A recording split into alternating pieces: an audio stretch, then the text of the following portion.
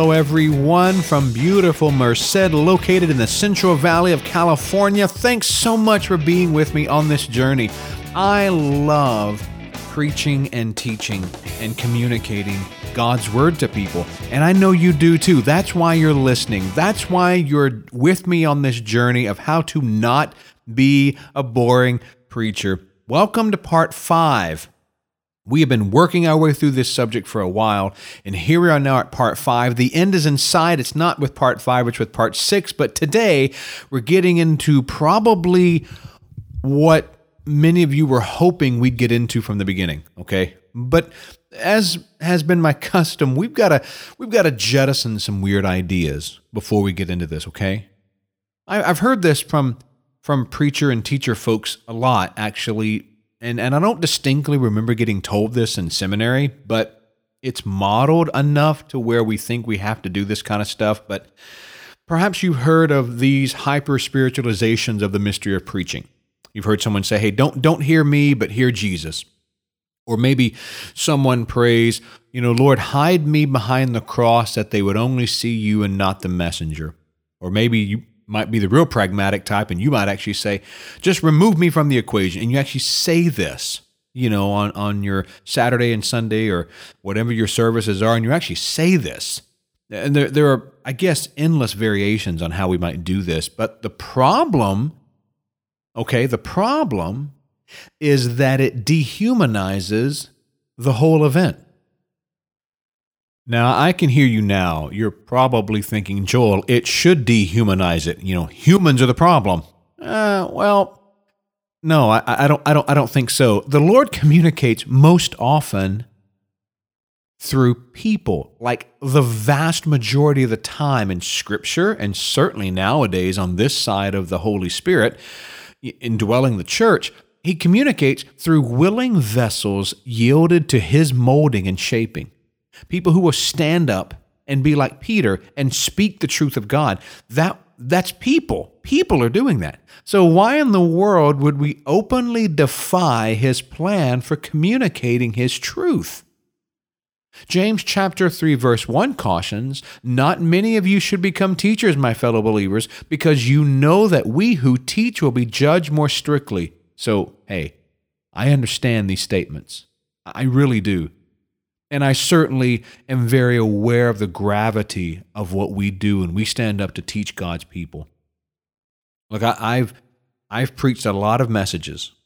I've taught a lot of times, and I still get nervous every single time. And the day I don't get nervous is the day I want to quit, because that's when I realize, no, it's about me at that point. I need to get nervous. I need to remember what I'm doing, because I do understand James chapter 3, verse 1, just as I know you do. But again, when we make those statements, we're removing too much of us out of the equation, and we're now replacing it with something else that kind of implies that we're some kind of possessed puppet, because they are hearing our voice. They are hearing our illustrations. They are, in fact, hearing us. And now we're telling them, oh, by the way, you're hearing me, but you're really not hearing me. Don't hear me, hear Jesus. And that's resting on two dangerous assumptions. Number one, the first assumption that it's resting on is that we know the difference between us and the Lord's voice with 100% accuracy. Y'all, I'm going to be really honest. I'm not sure that I know the difference with 100% accuracy. Think of it this way. As the Lord reveals something to me as I'm studying Scripture, I now possess that knowledge, that something. So does that mean that the fact that I now possess it means that it's not God's anymore? Does He cease to possess it because I do? Well, no, of course not. So why would I get caught up in questioning, well, what part of this voice is mine? What part of this is the Lord's? If the Lord has sifted this through me first, what does it matter to them? It's going to be the same voice, right? Isn't that the point? The second assumption that it's resting on is that they will know the difference between us and the Lord's voice with 100% accuracy. I think that's the more dangerous one. I might be able to distinguish it in my own life. I might be able to say, you know what? I don't really have a scripture to back this up. This is just my opinion. I could say that. I can draw that distinction in my head, my heart, and I'd probably say it if that were the case. But how would they know the difference? What prevents them, for example, from simply taking what is the truth of God and what is the truth of Scripture and simply saying, well, you already told me I didn't have to listen to all of it, and so that's just your opinion, and they blow it off. Listen, we're in a postmodern culture. It happens. It happens in your congregation. It happens in mine. It happens in your small group. It happens in mine. It happens because they'll blow it off if they can. So let's not give them reasons to ignore what God is saying. And then there's that pesky problem of Scripture. It actually stands directly against this thought. Spiritual though it may sound, it stands against it. I bet your Bible has 1 Corinthians chapter 11, verse 1. You can look it up if you want, but here's what it says. The Apostle Paul is writing, and he says, "You should imitate me just as I imitate Christ." Yeah, oops. He's saying the exact opposite. He's not saying, by the way, don't follow my example, you follow Jesus. He says, no, you should imitate me. You should walk as I am walking, because that's what a leader does. That's what a spiritual leader does. We don't give our people reasons to doubt God's working in our hearts. We say, no, God is working. You should imitate me. This is why the standard is higher, because guys and gals under the sound of my voice, they're going to do it anyway. They're going to follow our example anyway. They're going to pick up on our bad habits. They're going to imitate our sins. They are anyway. So let us strive to be more like Jesus so they have something to imitate, like what the Apostle Paul is telling them to do. As I am imitating Christ, you can imitate me. Use me as your model. I'm going to start preaching. I got to stop. You see what I mean? This just burns in me, But let's take Paul's counsel to Timothy. In 1 Timothy chapter 4, second part of verse 12 and into verse 13. I bet your Bible has this too, where Timothy is told, be an example to all believers in what you say, in the way you live, in your love, your faith, your purity. Until I get there, focus on reading the Scriptures to the church. Encourage the believers and teaching them. So folks, we got to stop saying these weird things. We got to stop perpetuating these I'll just say it, dumb ideas that people can somehow do this. It's a cop-out. I'm sorry, but it's just, I'm saying this as gently as I can, but I also want to make the point. It's a cop-out to say those lines, okay? Basically, like my dad said, if you can't take the heat, you get out of the kitchen, okay? We're dealing with life and death here. Let's not mess around. Now, that said, let's talk about presentation. Over the next 2 parts of how to not be a boring preacher or teacher, use whatever term you want, I'm not stuck on the word, I'm going to give you 2 basic outlines, if you will, for presentation.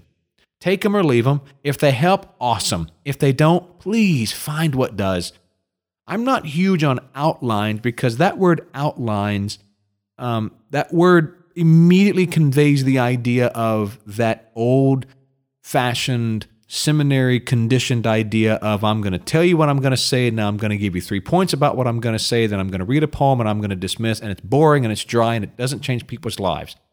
So when I say outline, don't think of it that way. Think of it as a structure, a skeleton that you're hanging the content on, okay? I'm trying to give you a skeleton because this is what was given to me that seems to have helped, okay?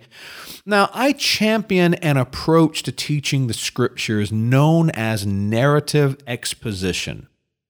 Okay, I've not heard that in like major preaching books, but I've heard it through various classes working on my doctorate of ministry. I've heard it from a few guys who I think really should write some books about preaching and communicating, and I've certainly heard the ideas conveyed in a lot of the big preaching textbooks that make a difference.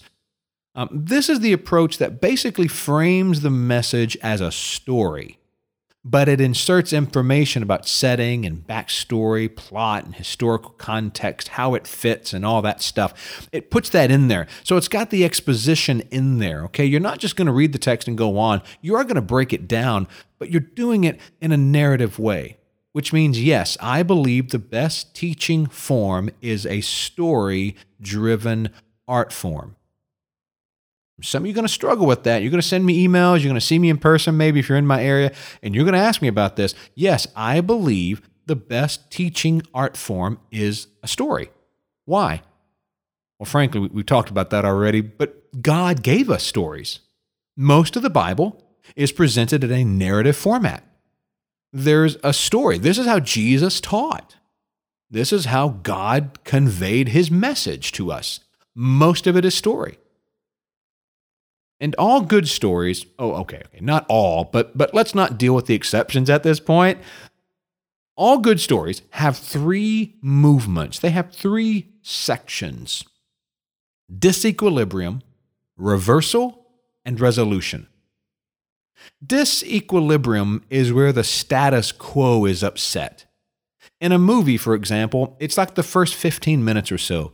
It creates the tension, a problem, an upset to the balance of life. In a movie, it's when the person is kidnapped. It's when something explodes. It's when something surprises you. It creates tension. It grabs you. Now, in preaching, it's basically the same thing. It presents the problem which Scripture is going to be answering later in the message. Now, let me say that again. The disequilibrium presents the problem which Scripture is going to answer later in the message. Bear in mind, if you're just now joining us on this session, you've already done this work in your preparation. You've already figured this out. This is driven by the text. Okay, you're not flying by the seat of your pants, walking up on Sunday morning and coming up with something to say that's just kind of a funny story. It's not a joke for a joke's sake. It's not a story for a story's sake. It's not being a shock jock for shock's sake. It is a problem that is driven by the text. Can you feel my energy here? Okay, this is a big one. This is the part that's missing from a lot of messages.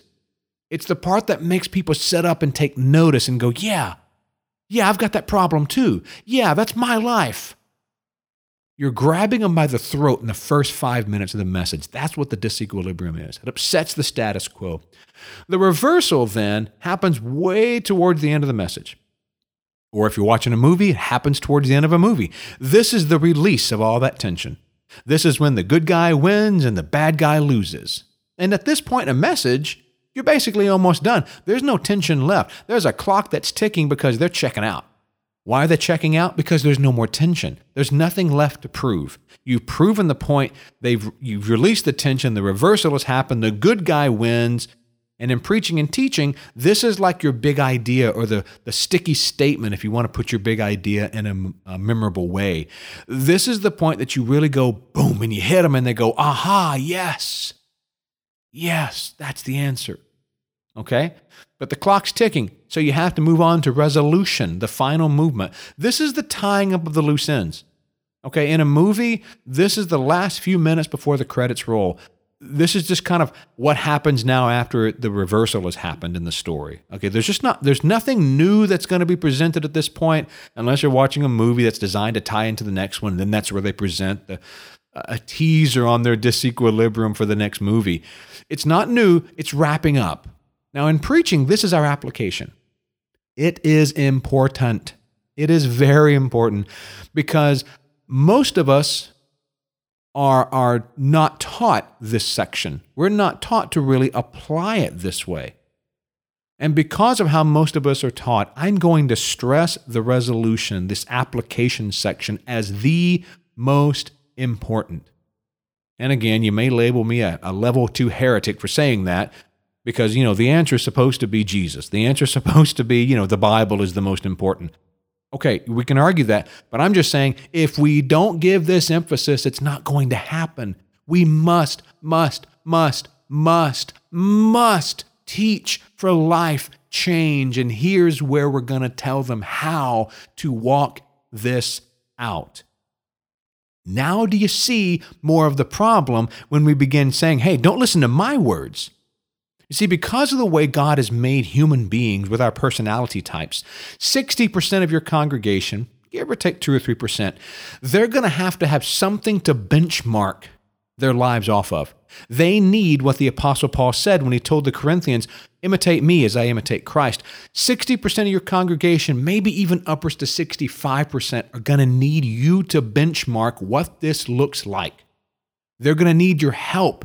This is our job as Bible teachers. This is our job as people teachers of the Bible, all right? Let's be consistent with terms. This is our job. This is our job.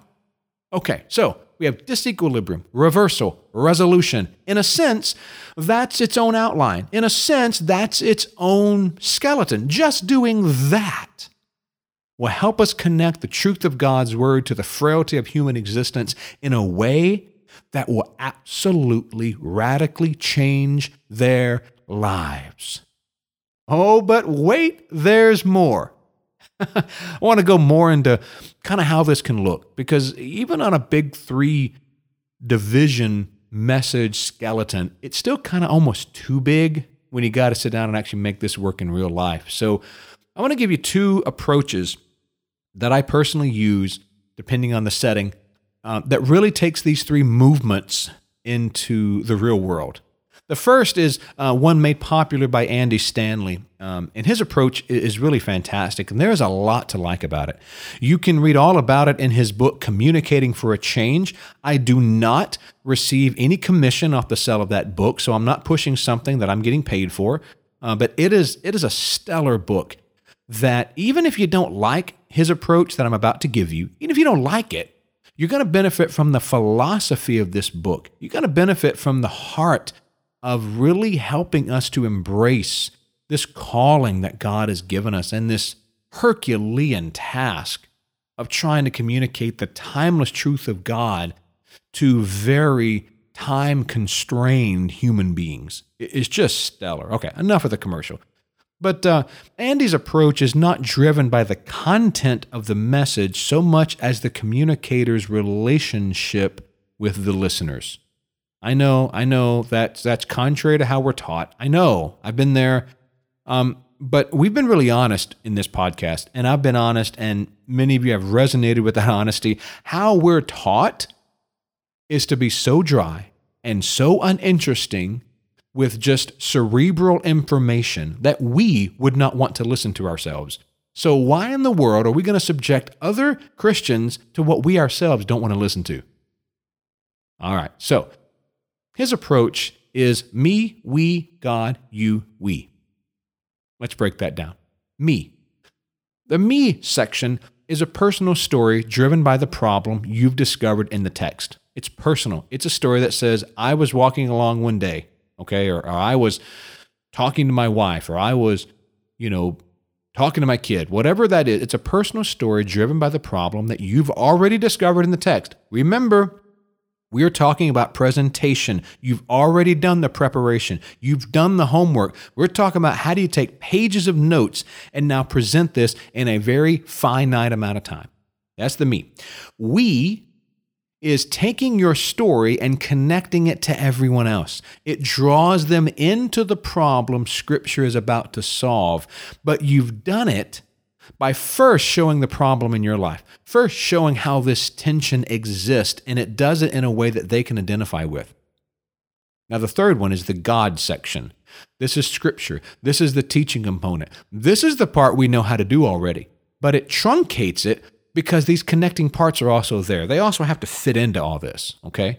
Then there's the you section. That's the beginning of the application. That's the application point to the individual. Again, you've already done this work in your preparation. You're just telling them now. You're just telling them how to apply this.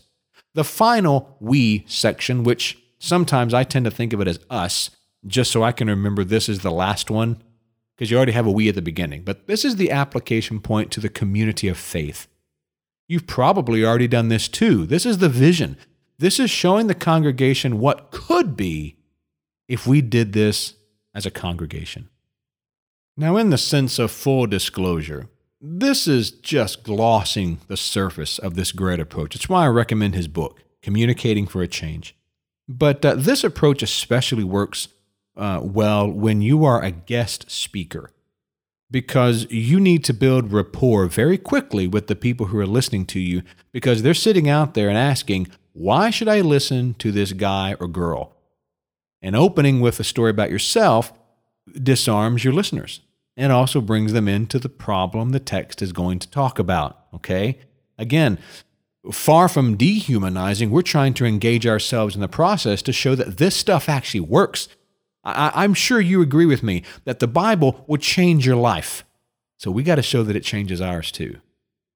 Now, before you simply take your 45-minute message and add on me, we, and you in the last we sections, please know your entire structure needs to fit into your allotted time. For me, that's 32 minutes. So in 32 minutes, I've got to fit every single component in there. So I'd have to present the disequilibrium of the me and we as part of the message because it's just as important. This is what Jesus did when he told the stories. This is how the parables worked. We're just imitating the master teacher. Fundamentally, folks, it's teaching more using less. And it is effective. No, you won't get as much of your research in there. No, you won't get as much content in there. No, you won't have time to run 6 different fill-in-the-blank points that are completely unrelated. But is the point of what you're trying to say to tell them the similarities between the flood story of Genesis and the flood epics of secular culture in painstaking comparison and contrasting detail? Or is your point to teach them to trust the Lord even when he doesn't make sense? Are we trying to make people smart or are we trying to make them holy? Now, before you start going off on me and writing me emails saying, well, you're setting up that if we're holy, we're not smart. No, that's not my point. My point is, I don't fundamentally believe that more content makes me a better Christian. We have all the content we need. But by and large, we preacher-teacher types have not told our people what to do with it. Remember, knowledge makes us haughty. Application makes us holy. Next time, I'm going to talk about a recent form of narrative exposition that I have come to really, really find effective here in my own house as I am teaching on a regular basis like many of you do. And I cannot wait to share it with you. Until then, keep preaching and teaching as a beggar, telling others where to find the bread, because that bread is the bread of life.